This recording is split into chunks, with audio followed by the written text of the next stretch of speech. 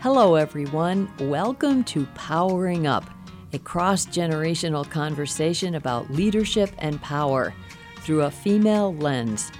I'm Ann Doyle, author of Powering Up, How America's Women Achievers Become Leaders. Monica, my co-host, will be back with us next week because I recorded this week's episode in Barcelona, Spain, at the Cornerstone Conference of the International Women's Forum, a network of 7,000 women leaders on 6 continents. And because I'm the president of the Michigan IWF chapter, they asked me to be one of the hosts of their own podcast, which is called Game Changers. And this gives me the opportunity to interview inspiring women leaders from all over the world and to share those conversations with you. So let me introduce you to Shameen Jawad of Afghanistan and Thotsi Memela of South Africa, 2 courageous leaders on the front lines of the fight to educate girls. Their courage and passion will inspire you.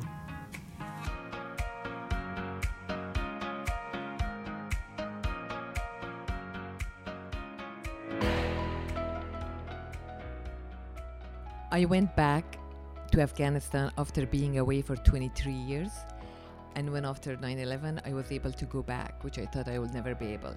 So the first thing I noticed was the misery of the children. I noticed that despite the whole infrastructure destroyed in the country and their destruction everywhere, there were children everywhere, aimlessly walking on the streets, selling waters, polishing shoes, very young, 6, 4, 5 years old, because they were just out of the Taliban system. There was no education system for them, so they were like, and that broke my heart.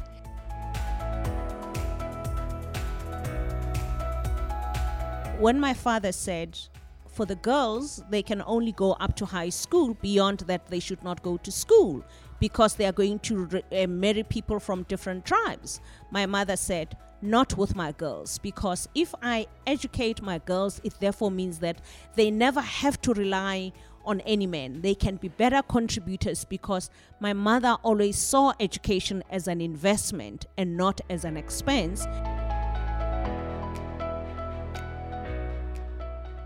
Hello, everyone. Welcome to IWF Game Changers, a monthly conversation with some of the trailblazing members of the International Women's Forum. I'm Ann Doyle, president of IWF Michigan and your host. The IWF is a global network of more than 7,000 highly accomplished women leaders from 33 nations. We're policymakers, executives, pioneers, and instigators of change, all connected by a shared passion to advance women's leadership. Each month, we'll be talking with trailblazing IWF leaders as they share stories of lessons learned and insights gained from their personal journeys, as well as the difference they are making today. So let's talk about life in leadership. I'm thrilled to share that this episode is being recorded in Barcelona, Spain, or Barcelona, as the Spaniards say, during IWF's 2019 Cornerstone Conference entitled Visionaries and Voyagers. And our guests are both visionaries who have devoted their careers and the voyages of their lives to changing the dismaying fact that an estimated 130 million girls in this world today are not in school. And educating girls is an imperative, but it's also a complex cultural conundrum in many parts of the world, particularly in sub-Saharan Africa and Southern Asia. And IWF members Shameen Jawad and Thotsi Memela are on the front lines of this global fight to tackle this terrible waste of human ability. And they were panelists just minutes ago, on a compelling town hall session here at the conference, which was entitled Girls and Education, Equal Access. Welcome, Shameen and Thotsi. Thank you. And before we get into this conversation, I do want to tell our listeners just a little bit about each of you. So Shameen Jawad is the founder and president of the Allende Foundation, which is an NGO that manages and operates a school for orphans and underprivileged children in Afghanistan. And she serves on the board of the American University of Afghanistan and has been a long-standing advocate for girls' education and empowerment. Is that right? Yes. All right. And Tsotsi Memela is a business leader and education activist. She is currently chief strategist for Africa at a Dallas-based higher education partners. Well, your home is Johannesburg, is that right? Yes, it is definitely Johannesburg. My focus is for the greater continent rather than Dallas. Dallas is just our head office. Oh, there you go. Thank you for clarifying that. And her passion for education started because she had to leave her homeland at one point, and it's an amazing and an inspiring story of determination and will, when we're going to hear a little bit about that. But welcome to both of you. And let's begin with helping our listeners understand some of the explanations that you just gave us, the people who are not at this town hall, to understand what is it. What are the factors that are keeping millions of girls in the world today away from education? Thank you for the questions. Well, it's a very good question because it actually it varies in every country and in every culture. So I can speak for my experience in Afghanistan, that what prevent girls from going to school. I mean, since 9/11, 9 million children are back to school, while before that, girls were not allowed to go to school. Only 1 million children were at school before 9/11 during the Taliban era. But so things are getting better in Afghanistan. Absolutely. 9 million is a lot better than there was no girl going to school. So 40% are girls. So we, government with the support of the international community are making some big steps towards improving education in Afghanistan. But we have to understand the fact that there are many challenges and obstacles on the way of girls' education in a war-torn country like Afghanistan. Afghanistan's been through 40 years of war and conflict. From one regime to another regime, and then the end it was Taliban, which was the worst of all, that did not allow girls to go to school for 6 years. So now we have 4 million girls are back to school.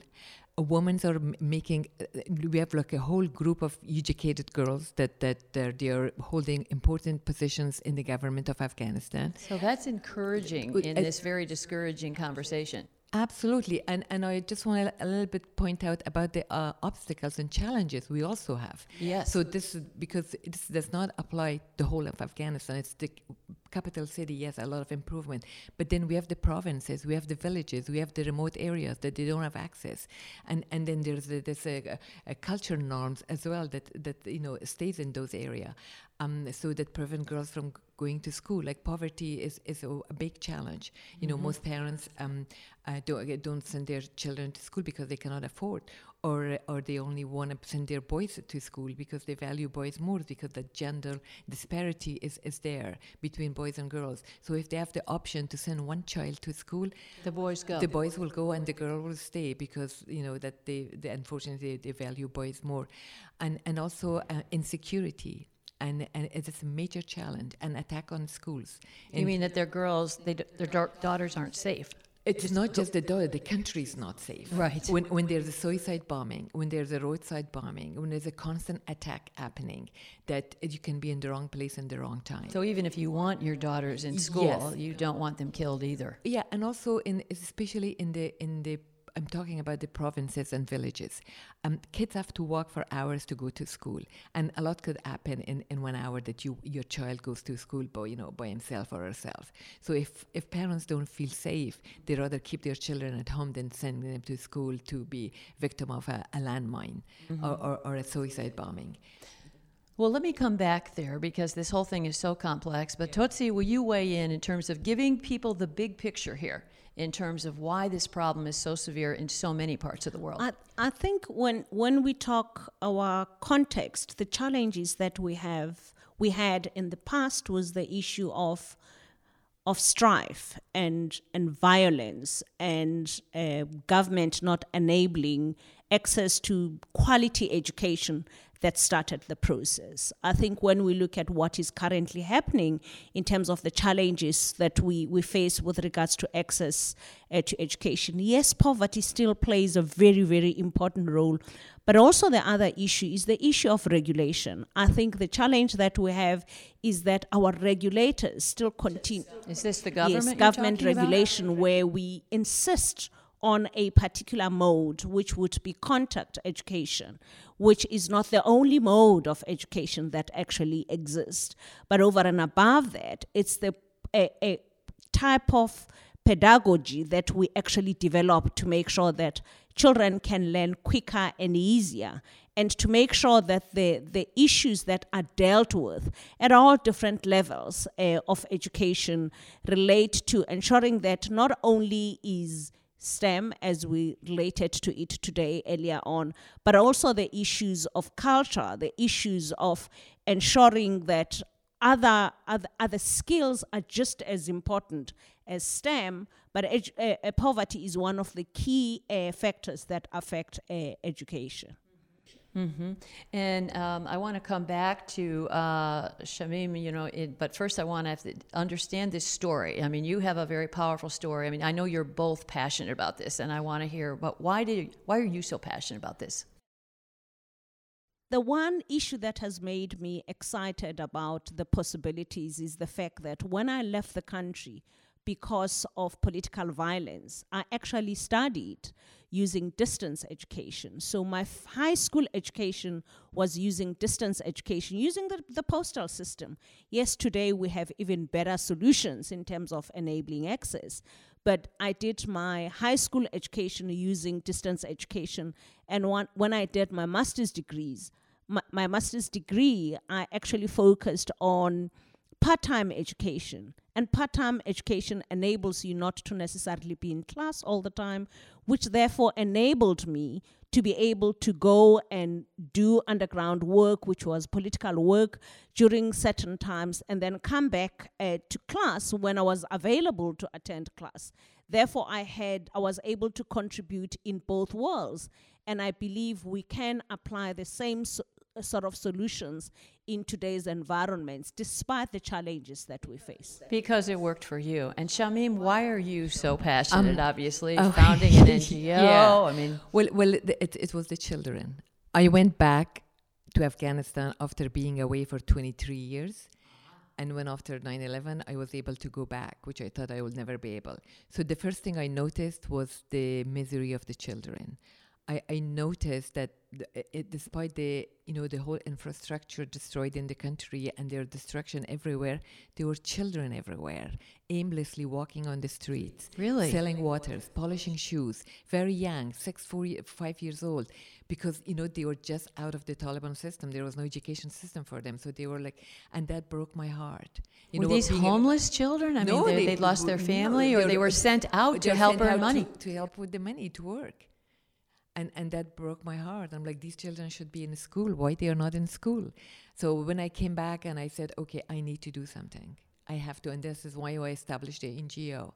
And then I went back and I started raising funds. This is a very difficult task to raise funds, but that's what I said, I need to do it. But I had the platform, so I used it. I used my resources. I used my friends and corporations. I never received funding from the government, but from friends, from people, to go and implement these projects in Afghanistan. And so that was my passion. That's what it started, and that's it, the children themselves. Mm-hmm. There was a question at the town hall that we just finished. A woman was asking the question about the fact that how do you do this work in very patriarchal cultures? And the answer I heard was, that's not the big problem.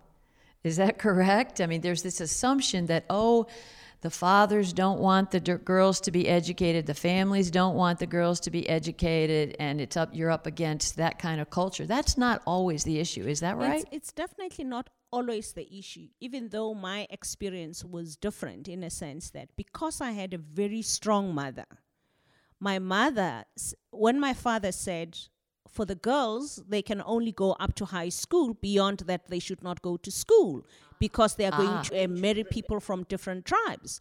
My mother said, not with my girls, because if I educate my girls, it therefore means that they never have to rely on any man. They can be better contributors, because my mother always saw education as an investment and not as an expense. And she said, even if you're not willing to do it, I'll make sure that it gets done, because they'll be able to contribute better to our community. And how did she get that mindset? I think it's because my mother had always felt that the only thing that can take one out of poverty is through education. And she didn't have an opportunity to get educated, because she grew up in a situation where her mother passed on when she was still very young. So she ended up having to take care of her siblings, and therefore made sure that with her children, not the same situation was going to arise, especially with her girls. And I continue to be privileged to be in that space, and I will never forget what my mother did. And I do the same with my daughter. I say, you will make sure that you go to school. Shamim, are you from originally Afghanistan? And then you're tell us a little bit about your background. So no, I am from Afghanistan. I was born and raised in Kabul until the Soviet Union invaded Afghanistan. So that's happened in 1979. And then in 1980, my family and we left the country. And how old were you? I was a teenager. And then we came to the United States. And this is when I finished high school already, but I continued my college education in the U.S. And this is when the conflict and war started in Afghanistan, and we lost hope. We thought we will never be able to go back. But then, of course, after 9/11, we had the opportunity to go back, and we did. And then I just feel lucky and fortunate that then I found what I want. It was like a calling, for my calling to help the children. So tell us about your NGO and what is that work? How are you helping these children?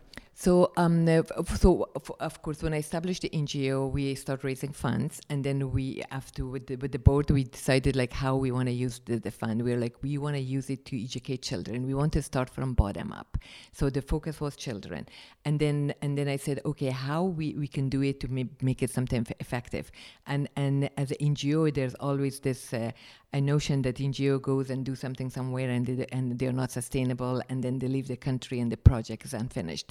And I wanted to work on a project that it stays sustainable.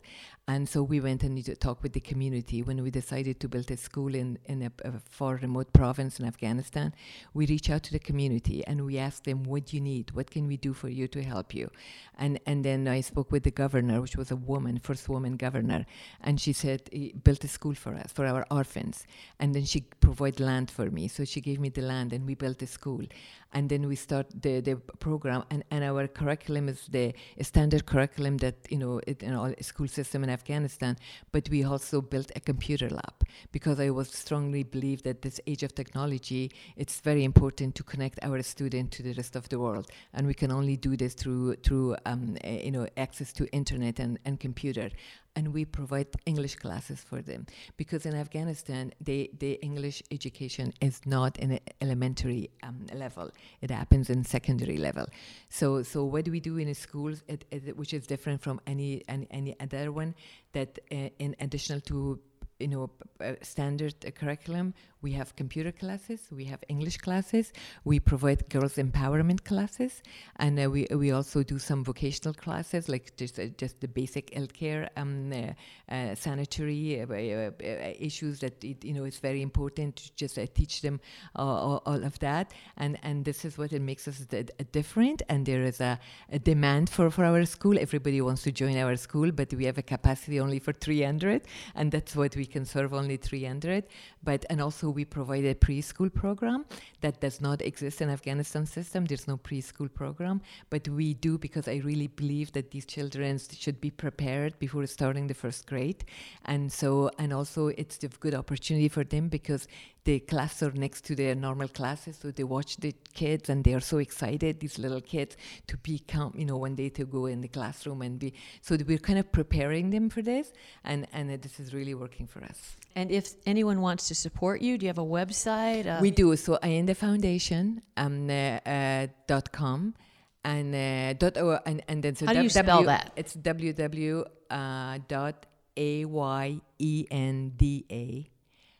foundation.org. .com, .org. Probably .org. Okay. Yeah, .org. And then there's also a page that says donate, and that's how they can absolutely. support. And Totsi, give us a sense now of the specifics of the way you are tackling this gigantic global problem. For us, what we do, I work for what we call an online program management company. We partner with public universities to help them take their high demand programs online. The opportunity that this creates is in countries where the issue of resources is a challenge. It therefore means that in instances where technology does exist, it therefore means that students, without having to come to the actual university, can study from home. And I think this will enable us to enable access to higher education, especially in a range of programs, as long as the initial ones is to ensure that you focus on programs that don't require people that are not science programs. But it doesn't mean that you cannot do science programs. It may be much harder because the pedagogy and also ensuring that they can go and use the labs in other areas becomes important. I mean, one of the other areas that have been very exciting for me is being able to enable access to nursing education for nurses that actually want to go beyond the basic nursing programs, because it therefore means that once our nurses and our teachers are educated, they can educate others, and we can enable our health systems to get better, but also our teachers can be better educated to be able to educate our pupils and our students. And if people want to be in touch with you or support that specific part of this work? Our organization is www.higheredpartners.co.za, and we partner with organizations, with public universities globally to enable access to quality education, because the issue of quality is just as important. Right. Well, we could talk on and on. I have a whole bunch of questions here that we didn't get to. And correction that it's www.ayendafoundation.org. Okay, we have that correctly now. But I also just want to give each of you one last chance to make one last point, I guess, in terms of what you want our listeners to understand, or perhaps what they can do as individuals. Just make an effort and to make a difference. So just reach out to your contacts, to your friends, to your resources, to be able to make a difference. Is not to, like I did, to start an NGO, but you can actually join another NGO and see where is the area that you're interested, that you want to help. Find what you want to do. If you're interested in education, then you can go in and support an organization that supports education, and you can do it. If every individual do a little bit on their own, we can really make a lot of differences in the world. And that's it. And if we are, as IWF members, I mean, our mission is to advance women's leadership, and it begins with our girls, right? I think for me, it's for us to continue to educate our regulators and our governments in terms of making them understand that education is not only in terms of contact education, that access to technology will enable us to impact on more lives quicker without having to build classrooms all the time. Classrooms are very important because they enable contact, but if it's not possible, we should look at other means of ensuring that education does happen. Well, thank you so much, Totsi Memela, a business leader and education activist from South Africa, and Shamim Jawad of Afghanistan, and the founder and president of the Ayenda Foundation. And when at the town hall that we just all were part of, you as panelists, they closed with a very powerful quote from Malala. And I'd like to do that same thing, which that quote was, "Let us pick up our books and pens. They are our most powerful weapons. One book, one child. One teacher, one pen can change the world." Absolutely. So thank you so much. Thank you. And thanks for listening, our IWF sisters, to our second episode of IWF Game Changers, a monthly conversation with some of the trailblazing members of the International Women's Forum. I'm Ann Doyle, president of IWF Michigan and your host, and we hope you will join us again as we talk about life in leadership.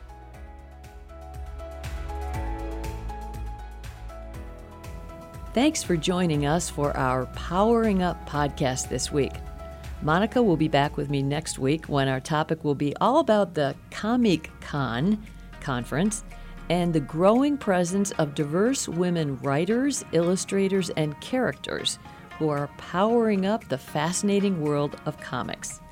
So Monica and I would love to hear from you through the Powering Up Women Facebook page or at Ann Doyle LDR on Twitter. And remember, power is the currency for getting things done. Claim yours and put it to work. I'm Ann Doyle. Let's go power up.